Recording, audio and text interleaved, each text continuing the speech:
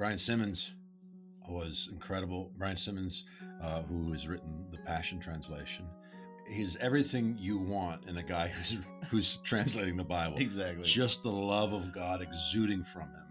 Not there to necessarily explain to you all the nuts and bolts, just to reveal how much we're loved. Yeah. It was pretty good. We had the honor of hosting Brian and his wife Candace at River Church, and we did a little weekend kind of seminar thing called the Love Revival. And that's what this guy's all about. Yeah. He's translating the Bible through the lens of love. And actually, in this podcast, he dives into the importance of awakening to love. Yeah. And seeing everything through that lens of love. Yeah. And very much about union and intimacy. This podcast dives into from the beginning where he started translating, which was Song of Solomon, and the romantic, intimate nature of the love of God for us. Yeah. He called that the heart of the Bible itself. Song of Solomon, or Song of Songs as he translates it, is literally in the middle of the Bible. Yeah. But it's God's heart for us. He dives deep into that. If you ever get a chance to read Passion Translation of the Song of Solomon, you're going to get a lot more out of it than Mideast erotica. Which is what he touches on. And then from there we went into women in ministry, how the Bible's been used like a hammer. Yeah. In so many improper ways when we approach it through literalism. So he does speak to Scripture and the approach to take. Yeah. Obviously, letting Jesus be our navigator through Scripture and the purpose of Scripture. And I love, at the end, Brian actually starts to prophesy over us and our audience and to pray. So you got to hang with us till the end on this one, because there's some prophetic nature in this podcast, which I believe is embedded in his translation of the Bible itself. Yeah. We get into union, and it's just powerful stuff. Yeah, this is a good one. He's such a kind guy. He is, yeah. After we pushed stop, he wanted to reach through and give us a hug, and I was like, "Yeah, let's figure that out." Come on, man. I really appreciate Brian. Appreciate his work, and it was just a privilege to talk to him. Yeah, you guys are gonna love this. Enjoy it. Really glad to have you on the podcast. Oh, thank you, Jason. Your writing and your work has just played a huge role in our lives. We're so thankful you're here, man. Oh, thank you. You're very kind. Yeah, and Brian, you, of course, did the Love Revival at River Church way back in January. Yeah, we had a great time with you. I remember. We were so thankful to have you. Really, really a deposit of love in our church, and really helped shape the culture, which we absolutely embrace, especially with what you're doing with the Passion Translation. I think maybe that's a good dive-in point here. Is tell us a little bit about your motivation for the Passion Translation. Well, my wife and I were jungle missionaries for a number of years in Central America, right at the border of Panama and Colombia. I know I went many times into Colombia without a passport, because there's no boundary, it's just, there's no border there. It's just rainforest, it's jungle. Yeah. But it was during that time with the Payakuna people that I got my feet wet with Bible translation, and I fell in love with it. I did have a linguistic training and took a Bible translation course, which was so eye-opening. I'd love to teach a course like that sometime myself. But so I went somewhat prepared for the translation project. And a wonderful Wycliffe translator, Keith Forster, who's now in heaven, he was the lead translator for the project, and I helped with that. Okay. I had a grasp of vocabulary that he did not have, and he was a better linguist than I was. So combined, we made a pretty good team. Yeah. So coming back to North America, I kind of laid that skill set aside, never thought I'd use it again. We pastored 18 years, a wonderful church called Gateway in West Haven, Connecticut, not far from Yale University. Yeah. And while pastoring there, the Lord raised up a number of leaders, and I knew the time came in 2008 for me to turn the church over to another leadership team, which I did. and they took it and ran with it, and they're doing great, even up to this day. Yeah. So I unemployed myself, and I asked the Lord, what do you want me to do? Right. And I had a supernatural encounter, and for some reason, this tends to really irk my critics, but it's okay if Jesus comes to Muslims around the world, Right. the man in white, or he comes through dreams and visits people, but God forbid he would come to a Christian pastor like me, but he did. Yeah. And I had a holy heavenly visitation. Yeah. I don't make light of it. It was powerful. It was life changing. Yeah. And in that visitation, I was given a commission to do the translation.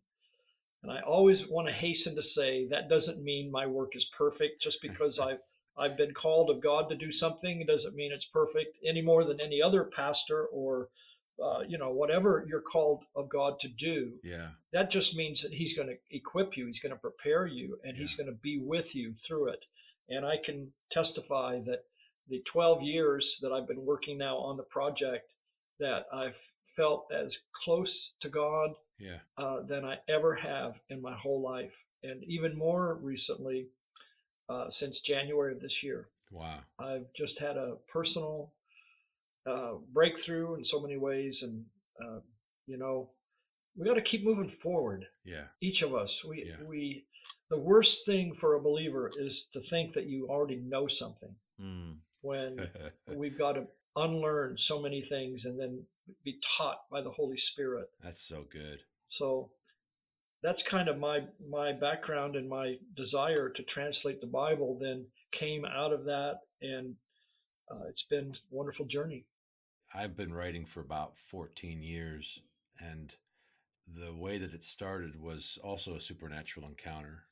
And I don't tell the story often, but I always joke that if God hadn't spoken, and I've learned that God speaks to us through the language of our understanding. And if he hadn't come to me in that way, it was such an intimidating idea at the time.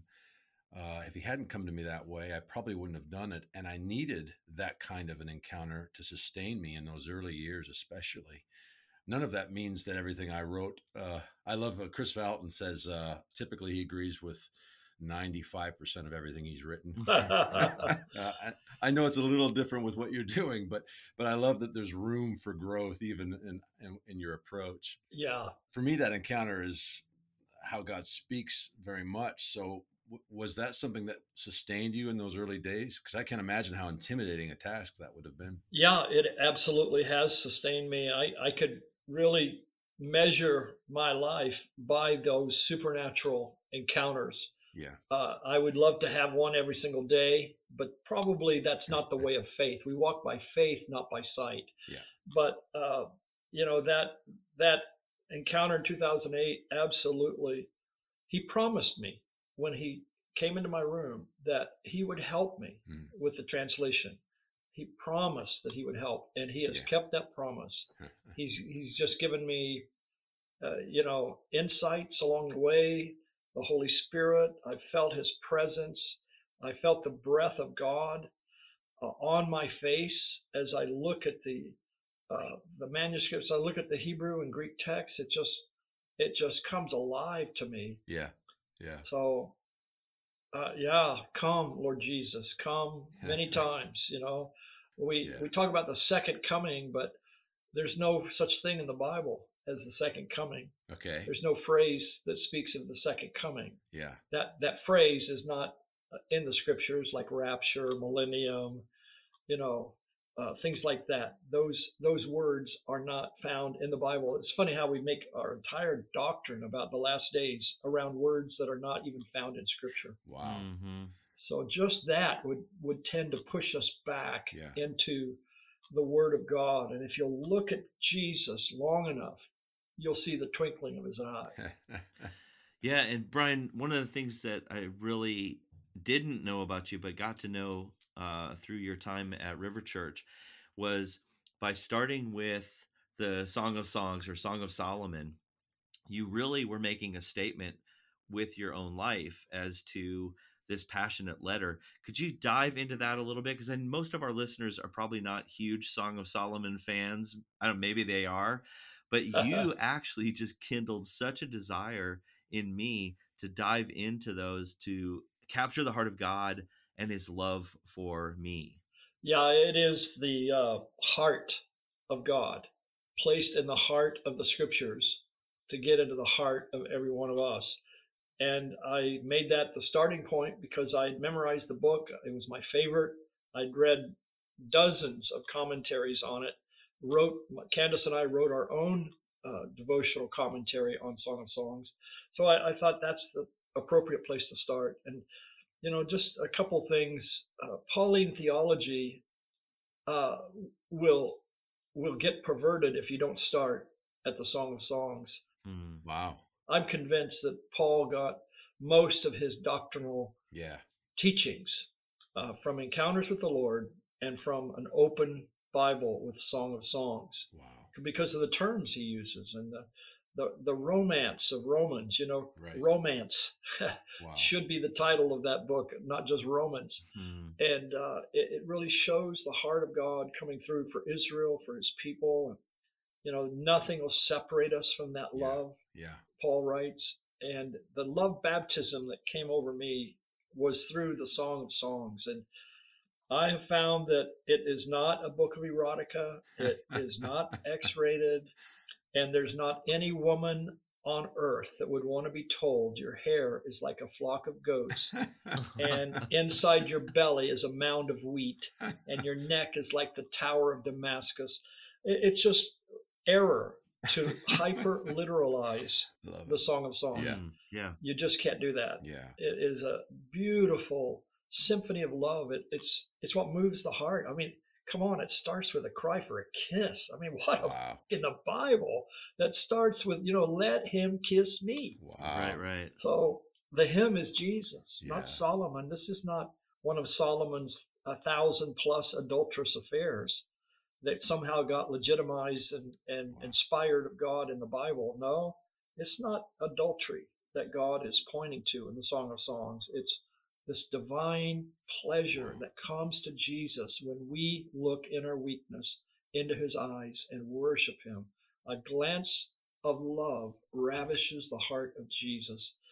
And then, if I could just take it one more step further, I would say that we have forgotten that Jesus Christ is a human being, that inside the Trinity is a man. Wow. The glorious Godhead includes humanity. And this human nature of Jesus mingled with the divine, he is a 200% human being.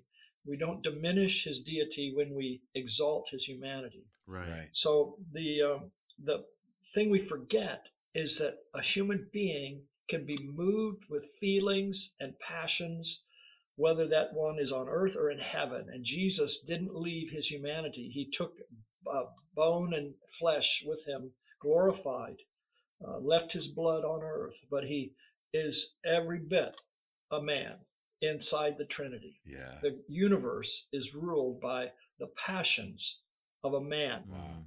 We don't worship a lamb. That's idolatry. The Lamb of God. It's not a literal lamb. We don't bow down before a four-legged animal and worship a lamb. That's sin to do that. But it's obviously a metaphor. And this metaphoric, allegorical, parabolic language is the language God has embedded in his word. And if we neglect that, we will do to Jesus, we'll do to the written word what they did to the living word Jesus. They crucified him because he spoke in allegory. He said, destroy the temple, 3 days, I'll raise it up again. Yeah. That obviously was a metaphor. Yeah. It was not literal. Yeah. And because they could not make the jump from literal to allegorical, they crucified Jesus. Yeah. Wow. Wow. I love that the Song of Solomon was your favorite before you even started. Yeah. We had Randall Worley on. I don't know if you know Randall, but I do. I'm a relational theologian, so my heart is just coming alive, man, while you talk, because if it isn't about family, as Bill Johnson says, if it isn't about family, it isn't kingdom. but there's a lot of thinkers, a lot of folks that have been trained systematically to approach Scripture that might be a little concerned about, well, what is love? Uh, but I love Randall. Randall's a wild thinker and isn't afraid to have a thought that maybe is outside of what makes people comfortable. And he said, if you love Jesus more and you love yourself more and you love your neighbor more, you're on the right road. I think, and I've said this to Derek often, I think right now we are in a place in our culture, in our Western thinking, where our approach to Scripture, our literal approach to Scripture, our approach to its inerrancy, these words have actually become roadblocks to experiencing intimacy or experiencing the love of God. And I love that we're not even having that conversation. This all started out of a love relationship.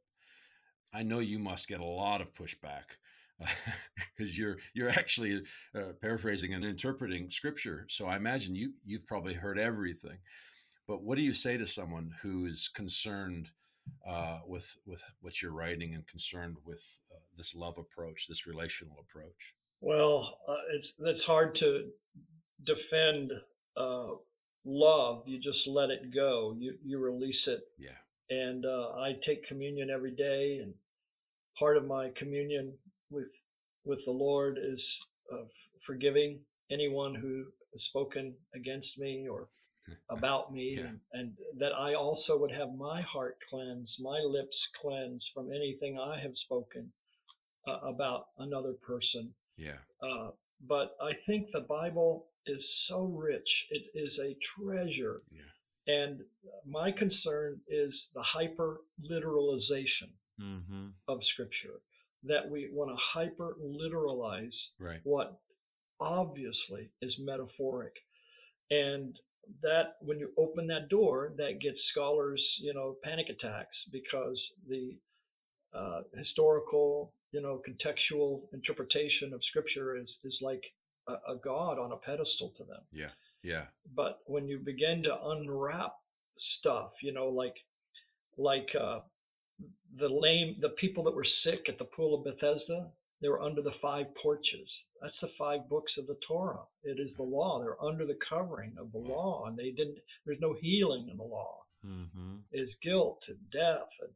And there they were, sick under the covering of the 5 porches. But here comes grace on 2 legs and sets them free, sets this one man free from his lame inability to walk pleasing to God. So when you take John 9, or you take the woman at the well, and you open up these beautiful narratives, and you look past the shell, and you crack it open, there's such life-giving truth and revelation waiting for us. The word has become a hammer to some people, and I think of it. There are some hard to process things. I'm teaching a course on Hebrews, and I'm at chapter 5:11. It says, there are many things that we'd like to say, but you're dull of hearing. And there's more to say on this topic, and the topic has to do with the Melchizedek priesthood in the context. But how we hear is every bit as important as what we're reading. And I think the heart is broken before God, tender, teachable, not in a sense of pride. I already know that. I can quote John 3:16. I know God loves me. But no, to really get baptized, to get drenched in a cascade of glory, when the love revelation begins to pour into you, this love theology is the key to the great harvest of the nations. If we can just begin to unwrap this not Western mindset of love, but the truth of love itself. The Aramaic word for love is a homonym that means to light a fire, to kindle a flame. And when Jesus said to Peter, "Do you love me?" he didn't use agape and the Greek text, because he didn't speak Greek. Peter, as an Aramaic speaker, a fisherman, uneducated, unlettered, which meant they'd not been Hellenized, they weren't Greek speakers. He used the word huba. Do you huba me? Does your heart burn with love for me? Yeah.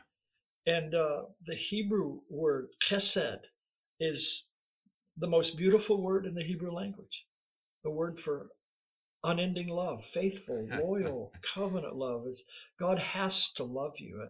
If I know that sounds funny to say it that way, but he has to love you to be God. Yeah. It's almost like he wouldn't be God if he didn't love you intensely, powerfully. And then the Greek word that we all know, agape, comes from two verbs. And one is to lead like a shepherd, and the other verb is to the place of rest, to go to rest. Yeah. So it's this resting in his love that John writes about, that we can rely upon the love of God. Yeah. So I hope all of our listeners will look for the gold in every Bible text that will uncover that love theology. And your love is revival.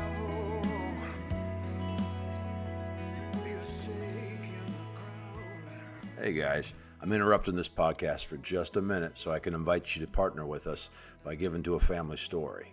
A Family Story is a 501, a nonprofit, and it's our ministry. And it's what allows for me to produce this podcast and other regular content. We've been living this faith journey for a long time, but 2014 was when we officially stepped away from the traditional pastoring approach to full-time ministry. It's been fun. This journey's been wild. And this last year was no less faith-inducing, with COVID affecting travel and speaking. And it's been good, because hey, we started a podcast. Our passion is to create content catalytic for an encounter with the always good, transforming, reconciling love of our Heavenly Father. And so our heart through this ministry has always been that through speaking, writing, film, and music, we're relentlessly sharing the goodness of our Father, the good news. Your giving goes directly to support this podcast, as well as written content, discipleship content, teaching small group messages, articles that we release weekly, and also the book I'm writing. I'm excited about what I'm chasing down right now. We appreciate all the support, whether it's sharing, writing a review, following us, signing up for our email list, or financially. We just love being on the journey with you. If you want to give to A Family Story, you can go to afamilystory.org, afamilystory.org, and click on the Give button. All right, thanks, guys. Let's get back to the podcast.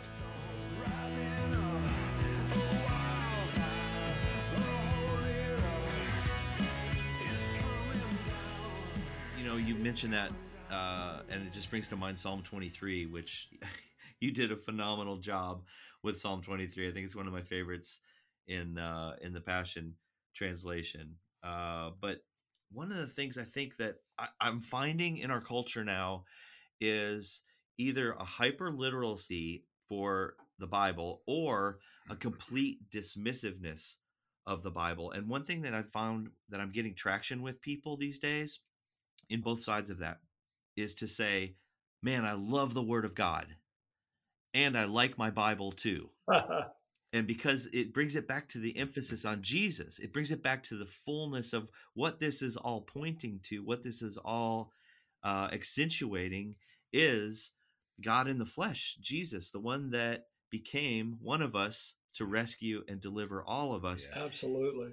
And so that emphasis then just brings it back to the original purpose. And I think that's what I think Passion Translation has really done for a lot of people. I know it's done it for me, for our church, for our family. Rick Warren, I think, said this years ago. People asked him, what's the best translation of the Bible? And he's like, all of them. He goes, use whatever translation you can. use all of them to emphasize this Jesus that we love so much. And so whatever gets it across, go for it. Absolutely. And I appreciate that about you, Brian. And one of the things that you mention in Colossians in your translation, you say that love is the mark of true maturity. And it's really struck me lately. We attribute maturity to maybe someone that can memorize a lot of scripture, but then they use it to hammer people with. They like the table flipping Jesus more than any other Jesus around. And then you've got the person that may may pray or have a rich, strong prayer life, but they're not in relationship with anyone else. And you know, love, coming back to love as the basis for the mark of true maturity, that has just been our quest and our goal. Could you speak a little bit to the kind of literalcy in scripture that I think we're struggling with right now? Um, in fact, there's been a big Twitter blow up about it recently, and it goes back to the women in ministry question and the literal nature of this verse that has begun to really push women down and been used to push women down. And it seems like that's something that people are really taking sides over right now, like as we're talking. Well, I'm definitely taking the side of my wife Amen. and every anointed woman, Yeah. gifted of God. And of course, it really goes back to Genesis, help meet. The King James help meet really confuses people. And then when you realize that ezer kenegdo is the Hebrew phrase, and it's used, God Yeah. is the ezer, our great ezer, that is a helper. 18 times God is the word used for the woman is used for God. So why Yeah. don't we make the woman more godlike? Yeah. You know, not that it should go to their heads, but they're like God. I mean, they have a godlike quality Yeah. that the men do not have. Yeah. And that's why he separated her from him. And everybody knows he took the best half. And women are not a riblet. They're not a part of Adam. God split the atom and formed from him a doubly refined individual called the woman. And the only twice in the New Testament where Paul has any kind of even close to a limitation placed upon women, only twice. And they were both to churches that had temples of Diana, which was a female-based cultic. Prostitution was involved, and all the priests of Diana were women. It was a very heavily, tilted, woman-led cult. So when these newly converted women came into the gatherings, they would assume that coming out of that background, that the women were the leaders. So Paul is saying to the Ephesus and then Corinth, he's saying to the newly converted women to chill and just learn and grow. So I put I made it explicit in the translation that it's not telling women to shut up. He's saying the newly converted women, Right? Just like he would say to the newly converted men, to grow in the things of God and don't assume a leadership position until you qualify for that. Yeah, basically they were taking that matriarchal society and culture and just kind of like parlaying it immediately over into their life as new Christians. And Paul was saying, "Hey, wait a second here. Let's hold on and let love lead this whole thing." Of course, Derek, I mean, it's like it's like they put women not teaching on the same category as the deity of Christ. Right? We believe in the Trinity. We believe in the deity of Christ, and women need to not teach. It's ridiculous. And that's just so silly. Then you need to put a doily over their head. Yep, the head covering. If you're going to do that. So there's some cultural implications of the scripture that if you ignore them, then you're going to end up in error. You're going to end up with that harsh, brutal, my way or the highway. There's only one way to look at scripture, when in the Hebrew mindset, no. There's lots of different ways to look at scripture. And it's so important that I love that I love God's word and I like the Bible too. Yep, that's it. Not to mention that, Jesus commissioned, ordained, sent, and authorized a woman to be the first to declare the resurrection. And so I kind of felt like we should speak into that a little bit. And she was not a prostitute. Yeah, right. Yeah, Mary Magdalene is not a prostitute. That was traced back to the 6th century AD to a Pope's homily where he mentioned that. But nowhere in Scripture does it say that.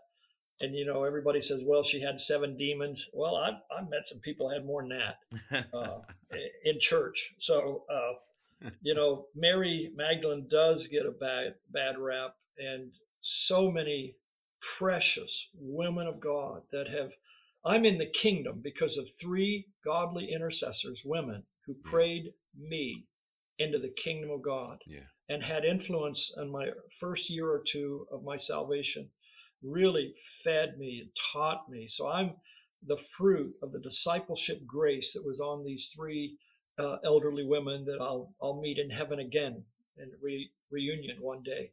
But and then my precious friend Jill Austin that came to our church and just blew it up, and just she carried such a fragrance of Jesus. And so I think some of God's best men are women. I love it. Love it. Well, good. I know your wife Candace has such amazing impact everywhere she goes with you. She maybe our listeners don't know this, but she's a dreamer, and she dreams a lot and has a pretty rich vision, dream life that is really blessed our church, blessed me and Sarah tremendously. So absolutely appreciate your wife Candace. She's a jewel. And I think to dishonor women and to say that they cannot minister is not only putting over half of your army on the sidelines, but it just goes counter to the heart of God, to our life here in the Western world. I mean, not that Scripture cannot direct us in a contrarian, direction. I understand that, but it just doesn't fit the God of love and glory that we're going to put duct tape over the mouths of our mothers and our sisters and our daughters. Yeah, and it doesn't fit. I appreciate and so value you and anyone who's parsed through the context and the historical understanding and the language, and yet I can also just simply sit here and go, love doesn't work this way. Right. Yeah. I've when I was pastoring, and I was a family pastor, and I don't know how many fellows would come to me and they didn't know much Scripture. They didn't hardly know any, but they did know wives obey your husbands. And I would find myself at a loss because they were there with a broken relationship. And it was the simplest thing to say, hey, if you understand that husbands lay their lives down as Christ loves the church. Right. If you understood the nature of love, if you understood that love is always sacrificial, that love is what Jesus did on a cross, then you wouldn't be here in the first place. And yet Scripture, that literal approach to Scripture, and that supersedes so often the realities of intimacy, the realities of love. For me, at times when I hear this conversation and I'll say this, in that time I sat in a meeting. I'd been brought in to help bring clarity to an issue. I didn't know what it was till I got there. But the senior pastor, the campus pastor, and myself were there with three elders. And the issue was that the Sunday before, one of the women had prayed from the pulpit and it offended these fellas. But did she have her head covered? She didn't have her head covered. Dang it. And I was first shocked that I was there. And then I was annoyed because primarily there were 6 men in the room and no women. And what mostly annoyed me was that for an hour, they parsed Scripture. So when the time came, I was finally asked to talk. My primary point was, guys, there's 6 of us. We're all married. Why don't we try this again with our wives in the room? I could care less how much Scripture you know. You've missed the whole point. For me, this conversation is one that makes no sense in the context of intimacy, in the context of relationship. When you have a wife and you're in union, when you have daughters and you watch them thrive, I think it's not rocket science. And I think Scripture can actually be used at times, like you said, as a hammer for control. Anyway, that's my 2 cents. I love what you're sharing, and you said earlier that you're a relational theologian, and that's exactly how we need to interpret Scripture. And I started by talking about Song of Songs, the heart of God. If you get His heart, then you will. We don't have emoticons in the Bible, so we don't. You literally have to have a love lens on your heart to read Scripture, and then you'll read it the way God has written That's good. For us, to feed us, to correct us, rebuke us when we need it. And you've never been corrected till the Holy Ghost corrects you, and you know exactly that feeling, like, oh no, Lord. Yeah. But this, love with skin on. God put skin on and came to the earth and demonstrated the great love that He has for us. He didn't just talk about it in a theological, abstract, distant uh, format. He literally came face to face with fallen human beings, didn't hesitate to touch lepers, to go to the worst of the worst, and have dinner with Zacchaeus, the wee little man, and that everybody despised. Yeah. It's almost like Jesus was rubbing it in. It's almost like He purposely wanted to expose the self-righteous Pharisaical attitude that we're better than other people because we have a Bible, or we have Bible seminary, or Bible knowledge, or can quote verses. But I actually memorized half the New Testament and was a lousy husband. Wow. I had to learn to love. Wow. The first 3 years of my salvation, I'd memorized 17 books of the New Testament, had chart, and every day I tried to do about 8 to 10 verses a day of scripture memory, and God wired me for that. Yeah. So, but I didn't treat my precious wife the way she deserved early in our marriage. And, we've been married 49 years, and I say 48 of them have been really fantastic. And the only reason that 49th, it was actually our first year, and she's angelic. She's like Snow White. She's just pure, innocent, glorious. And I was a jerk. I was 20. I had to learn to love. I came out of a drug background, and to treat her with that kind of dignity, it had to grow in me. Wow. Even though I could quote the book of Romans. Right. But, so of all people, I know for sure that the Bible minus love equals false teaching, false living, and it fosters an anger in the soul of man. Wow. So the love revelation, the love theology, especially the bridal theology, that, it's not good for the Son of Man to be alone, that He wants a partner in the Trinity. He wants, we married up, way up.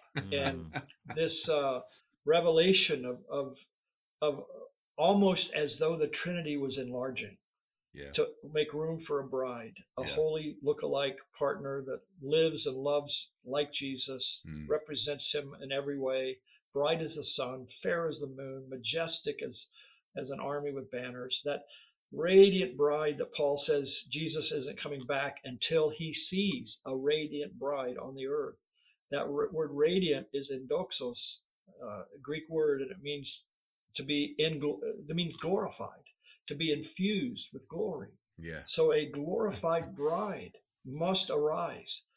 And that means love, bros. Yeah. That means just loving Jesus with every ounce of our being. When it says to love the Lord your God with all your heart, that means passion. That means energy. Yeah. It's not just sitting back in a passive way. Love is a verb, and so we passionately embed our heart into His.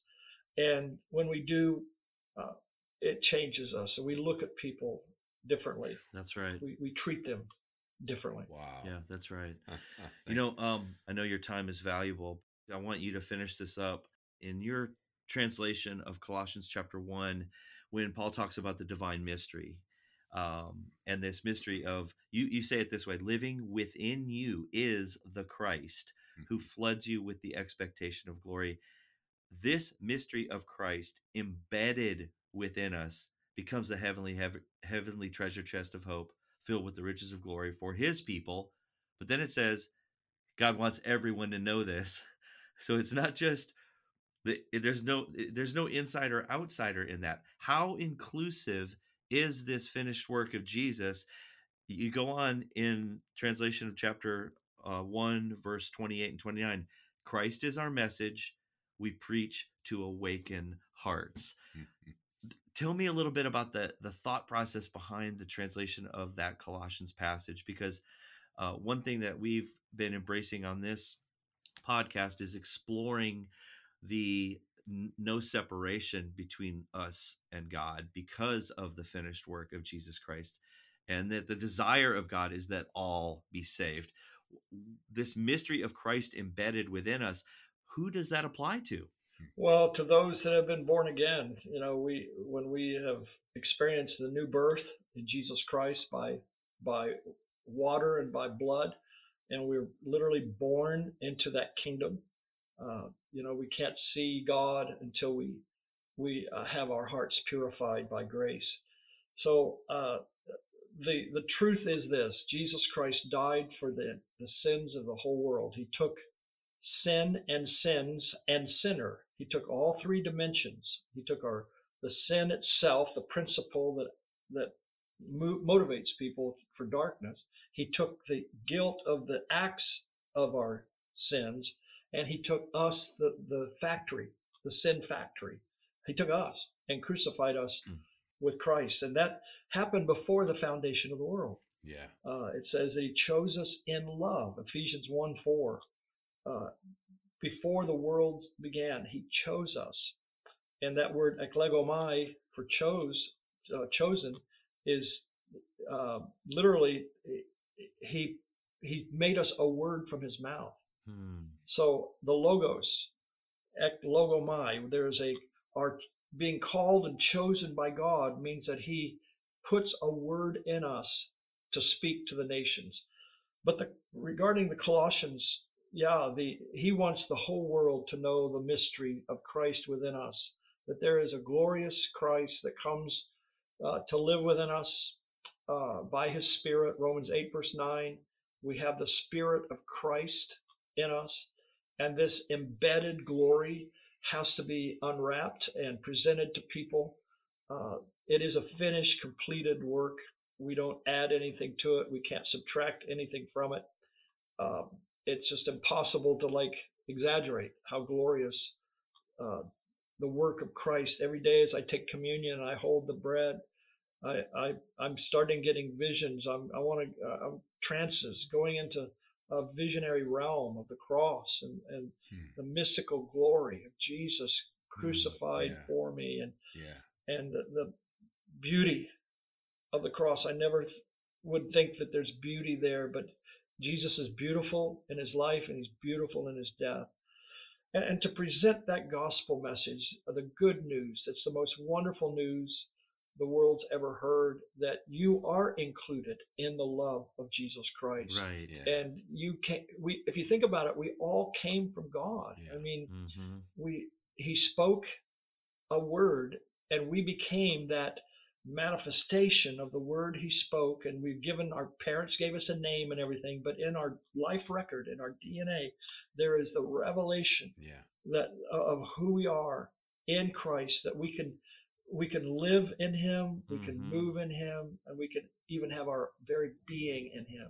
Yeah. He that is joined to the Lord is one spirit, 1 Corinthians 6:17, one spirit with Jesus, So the union is complete. Yeah. When he said it's finished, it's not only the work of the cross, but it's the perfected union that he has given us. Yeah. I've been prophesying lately that the next thing God is going to unveil is not identity, because we've been stuck there, and it's good. Yeah. Getting our identity as a son. Leave the servant thing to be a son, a friend to be a son, but even to be a bride. Yeah. But the next thing is union, that a glorified union with Christ under the apple tree. There I conceived you. That precious union with Christ, that no one can separate, no one can pull us apart. Not things, things present or things future. He doesn't even mention the past because we don't have a past. Wow. Our past ended with 3 nails. We only have a destiny, not a history. Wow. Wow. So this love inclusion is powerful, that his cross is my cross. His empty tomb is where I was buried, and his resurrection is my resurrection. And to know that we're in him, is it 45 times? I think it's found in the book of Ephesians. That's 8 times per chapter, in Christ. So that's the message that I live for and would die Yeah. for.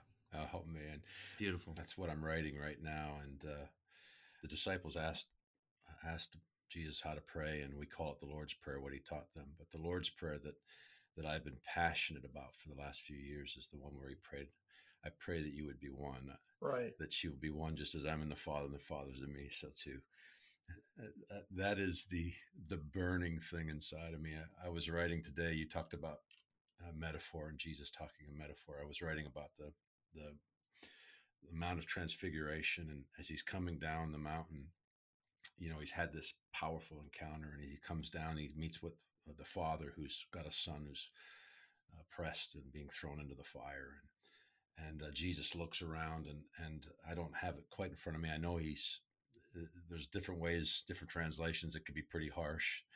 That he's, how long must I be with you? And he looks around at this broken transactional mind, and he's just been in this beautiful expression of union. And then he casts the demon out. The boy's healed, and later the disciples ask, "Why couldn't we do it?" And I think, man, that's the question, right? But it's such a transactional ask. It's such a measurement focused question. And then Jesus does this beautiful, this is what I'm writing today. Sorry, you caught me in the middle of what I'm, Oh, I love it. but Jesus, he said, you have so little faith. And you would think he's talking about a measurement, but he's actually, the next thing he does throws that all out the window, because he describes all you need is the faith of a mustard seed, and you can say to a mountain, move from here to there. Nothing will be impossible for you. And so what I'm writing about is, I'm like, he wasn't describing a measurement. He was describing his union. He was describing his intimacy. He was describing his oneness. And it wasn't about size. It was a measureless revelation, because love doesn't have a beginning. It doesn't have an end. Love is measureless outside of time and space. Outside of a finite thinking. He was speaking to finite thinking, speaking to time and space, inviting them into that Ephesians 3:16-19 measureless revelation of the love of God. Wow. Union. This is the thing, man. It's what's burning in me, that we would be one. Come on. That we would live as an expression of what Jesus revealed was possible. One. I think you're right on it. I'm excited about it. One with the 3-in-1. Yeah. It's just so awesome. In a sense, he comes down that mountain. He's just been in divine mystical union, glorified in that way. It comes down, and there's a father with a son. Yeah. It's like the father has other sons, you and me, Yeah. that keep falling into the fire, and yet demonized, and he comes to set us free. Yeah. So there's a picture there, and the kingdom, if you have faith, you can say to the mountain, well, the kingdom of God is that mountain. You can say to the mountain, go to the sea, which is humanity, the sea of humanity. Oh, so good. Cast into the sea and take that kingdom with you to the nations wherever you go. And that's a beautiful passage, and I love the way you're writing that. Please let me read it when you're all done. I will. I'll pass it along. It's obviously burning in me. That's the message, that prophetic thing that you're declaring. I think that's what we're chasing down, what we're passionate about. Is that people could know that love, the God that never separates, the God that never leaves us, that we can make our bed in Sheol and he's there. Oh my. Yeah, and when Jesus continues in that prayer to say that they would know, Father, that you love them as much as you love me. Yeah, I think a lot of people have faith that God loves Jesus, but they're not so sure about whether or not he loves them. And when Jesus prays, no, I want them to believe that you would love them, that they would know you love them, Father, as much as you love me. I just tell people, listen, if you can't believe that yourself, at least believe Jesus's prayers get answered. Yeah. That's one that he prayed.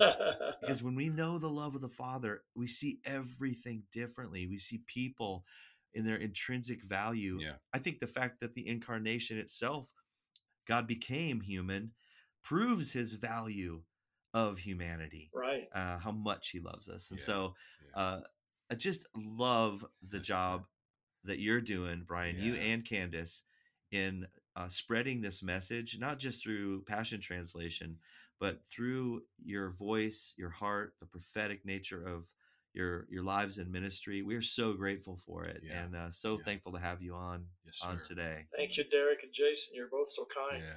Yeah. And you're both so anointed too of God. I just see the glow of heaven on your lives, and greater grace is coming. We go from one level to another level, and that glory is just going to be taking the two of you into new realms, and your families and your loved ones and your ministries are going to be supernaturally blessed of God. Hey, we receive it. Amen. Now that we're on the topic of glorious things, let's talk about tacos real quick before Brian has to get out. Sure. We got to ask you about tacos. Well, I got to stop at Taco Bell here in a minute, but I'm probably one of the few people that's not ashamed to say I like Taco Bell. Come on. Hey, I love it. You're the first that's actually said it without any shame. But shame-free. The shame-free place is glorious. I just cleaned out the glove box of my car, and there's so much taco sauce in there from Taco Bell. Oh yeah, come on, hot.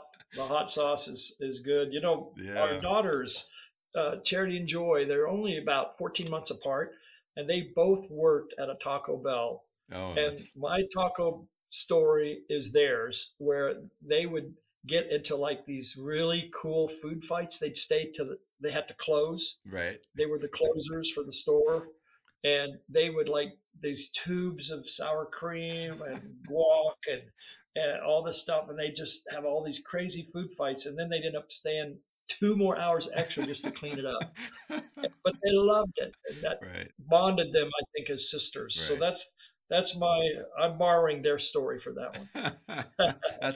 That's a good taco story. That is a bonding around tacos, a food fight. I love it. Zero shame in running for the border. Now, exactly. There you go. Amen. Come on the border, baby. Every taco is a good taco. I haven't met a taco I didn't love. So even fish tacos, we'll take them. That's right. Exactly. Is there? Where can we find you? If you want to share, I know you're on Twitter and Probably passionandfire.com is our website. Yeah. I like to say I'm passion, my wife's fire. So we got passionandfire.com, and you can find out all about us there, what we're doing, our calendar. We take trips to Israel every year. We'd love to see everybody join us for that. And, we're involved in touching the nations. So the translation is a huge part of it. Mm-hmm. Yeah. Huge part of it. Yeah. But there's other stuff that we do as well. Yeah. Well, I know you have something pressing on you for time, so we'll let you go here. But I just so grateful. Mm-hmm. So grateful. I'll have everything up where people can find you. Also, your Twitter. I know you're active there, and it's a really good follow. Very encouraging. A lot of what you've shared here. Just thankful. Could you just pray a blessing over? Yeah. Yeah.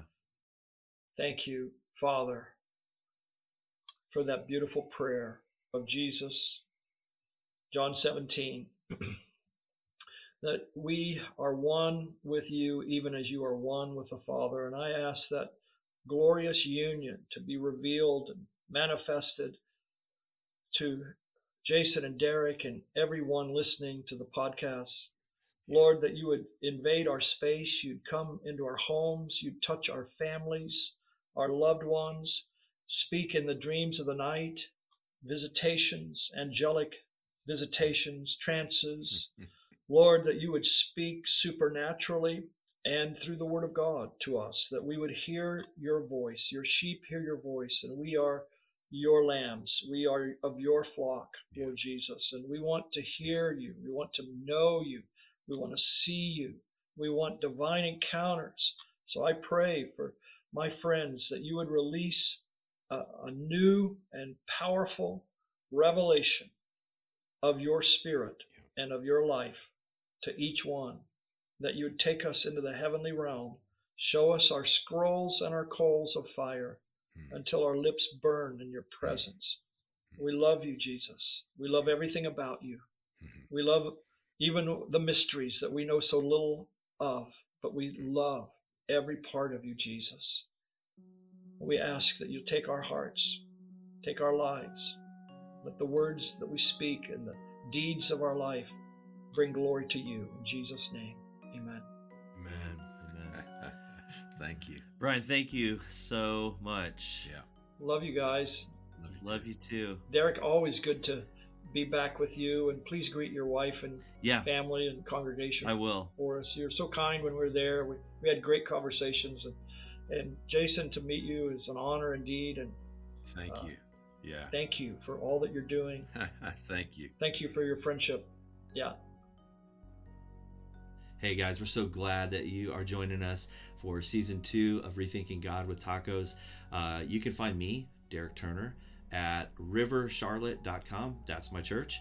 And I'm on all the social medias as Pastor Derek T, Derek, Pastor Derek T. Yeah, and he's a Twitter savant. You got to follow him on Twitter. I'm also on Twitter at Jason Clark Is. And you can find all of these podcasts, including season 1, on all of the platforms. You can also go to afamilystory.org, and everything's there. If you sign up for our mailing list, we send out a weekly email that has articles, podcast information, and we also let you know about new books coming out or events that we're connected to. So like, share, retweet, and man, if you could write a review, it actually does something for the rankings. It makes it more available. So, but a 5-star review, of course. Yes. If you can't write a 5-star review or something, like, just don't even write a review. Don't worry about it. Yeah. Yeah. It's kind of like if you can't say something nice, don't say anything at all. I like that, and then apply that to this podcast. Definitely. That's my motto. That's what I do. I love it. So love you guys. Appreciate you coming on the ride with us. God bless.